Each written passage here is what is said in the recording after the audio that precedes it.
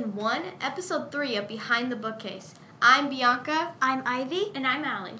We are coming to you from Forest Grove Elementary School.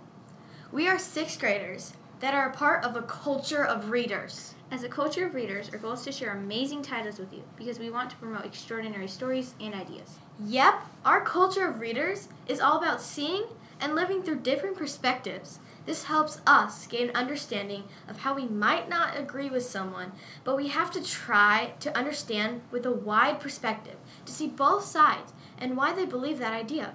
So, let's get into the book. The book we are talking about today is The List by Patricia Forde. Here's the process. We actually got to interview her. Let's listen.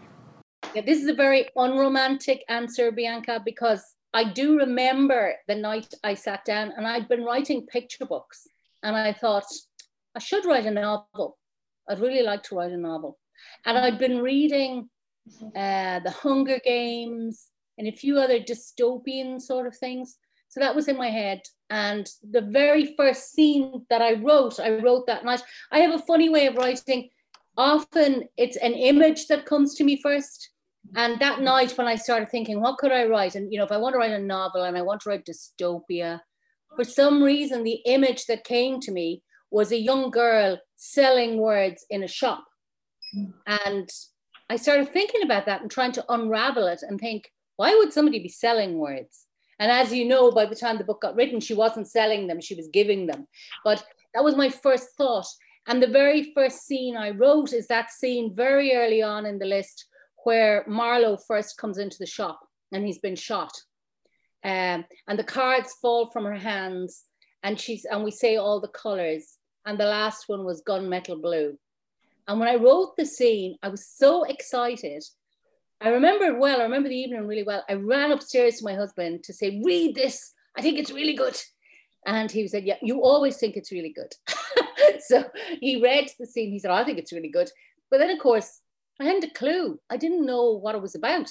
I just knew that this boy had come in, he'd been shot, he was talking to this girl, she was giving away words. And then it took me, I'd say, nearly 3 years to figure out what the whole thing was about. Wait, before we move on, we should tell our audience more about how we had the incredible opportunity to interview the author. She graciously gave us an hour of her time so we could dig deeper into her writing process. Speaking of which, I just remembered a fact about the list that Patricia Forde shared with us. What is it? Did you know what? That the list is called the Wordsmith in Ireland, which is different from what we call the book in the USA. The word wordsmith means a skilled user of words. That is such an interesting fact. Isn't it? So what you're saying is some books have different titles in different countries like the list? Yep, that's exactly what I'm saying. That makes sense. Because in the book, Letta has a limited amount of words, so she has to communicate with the limited words the word keeper allows. Oh my. Could you imagine having a limited amount of words to speak? You'd probably sound like a robot. Back to the interview. That was such a profound opportunity. Oh wait, let's stay on topic. Why don't we talk truth? Speaking of truth, remember the conversation Marlowe and Letta had earlier in the book? By the way, Marlowe and Letta are main characters. Huh? What was that again? Could someone refresh my memory? Of course. Bianca?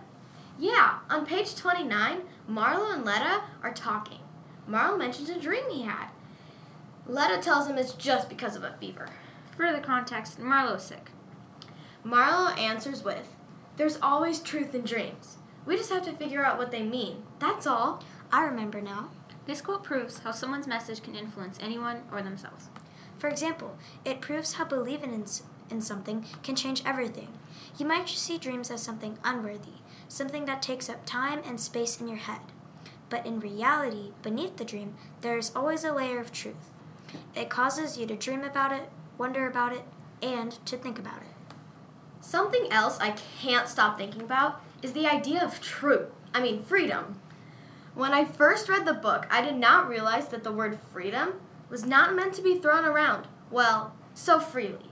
In some countries, people don't have the same level of freedom we do. Freedom is complicated, so complicated that people cannot own what they do. They are forced into a job and can't control who they really are. They have no choice. The protagonist in this story, and everyone else around her, has lost the freedom to use certain words. Letta mentions that the words hope and freedom are all against the law. The word keeper, John Noah, removed all of what he considered unnecessary words. That's crazy. We should all be able to express ourselves verbally. The word keeper only lets everyone communicate on his terms. Patricia Forde was inspired by her own experiences when writing this book. In Ireland, it's not called the list. It's called the wordsmith. And my thought process in starting it, I live on the west coast of Ireland. I'm on the edge of an Irish-speaking district. So further west for me is all Irish-speaking. So I've grown up with the Irish language as a second language all my life, but it is a minority language and very few people speak it now. So I started thinking about the fact that this language that I've known and loved all my life is gradually and slowly dying. And I wondered, how many words would we have to lose and we would still have a language? And that got me thinking about words and how important they were and how they're like an archaeology of a culture. And if we lost words, how much we would lose. So when I started thinking about that, I started imagining a world in which words were a commodity. Words were only something you could have in a certain way, and that there would be a cap on how many words you could have. That was a great quote. I agree. Words are necessary. They help us communicate with each other. Without them, we'd be put in distress. Can you even imagine being forced to limit your language? Language fading away isn't just in fiction. It's sad how language and tradition can disappear. Yeah. Personally, I'm thankful for my freedom because I have the right to be myself, say what I want to say, not how someone wants me to be. If I did not have freedom, I would freak out because I'd be told what to wear, what my religion is, and whether or not to go to school. This book really opened up my eyes to the real world and its differences, because every single town, city, and even country is different. Now I will be more careful when pondering the importance or idea of freedom, because it has layers upon layers beneath it. Hopefully you ponder on this too. I never thought about it like that. Is that all we have left to share? Before we leave, let's recap. Freedom is complicated in many ways, and finding the truth has layers and layers. Words matter. Words help us communicate and helps us express ourselves, which ultimately ties back to freedom. We should have the freedom to speak, to share ideas, and make a difference, and to be you. A huge thank you to Patricia Forde for giving us her time and for writing the list. We are the most grateful.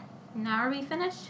Yes, in this podcast, we come back for more talks about great books like City Spies, Starfish, and many more. As we sign off, this is Allie, Bianca, And Ivy. from Behind the Bookcase. Thank you for listening because we care about our COR community. bye.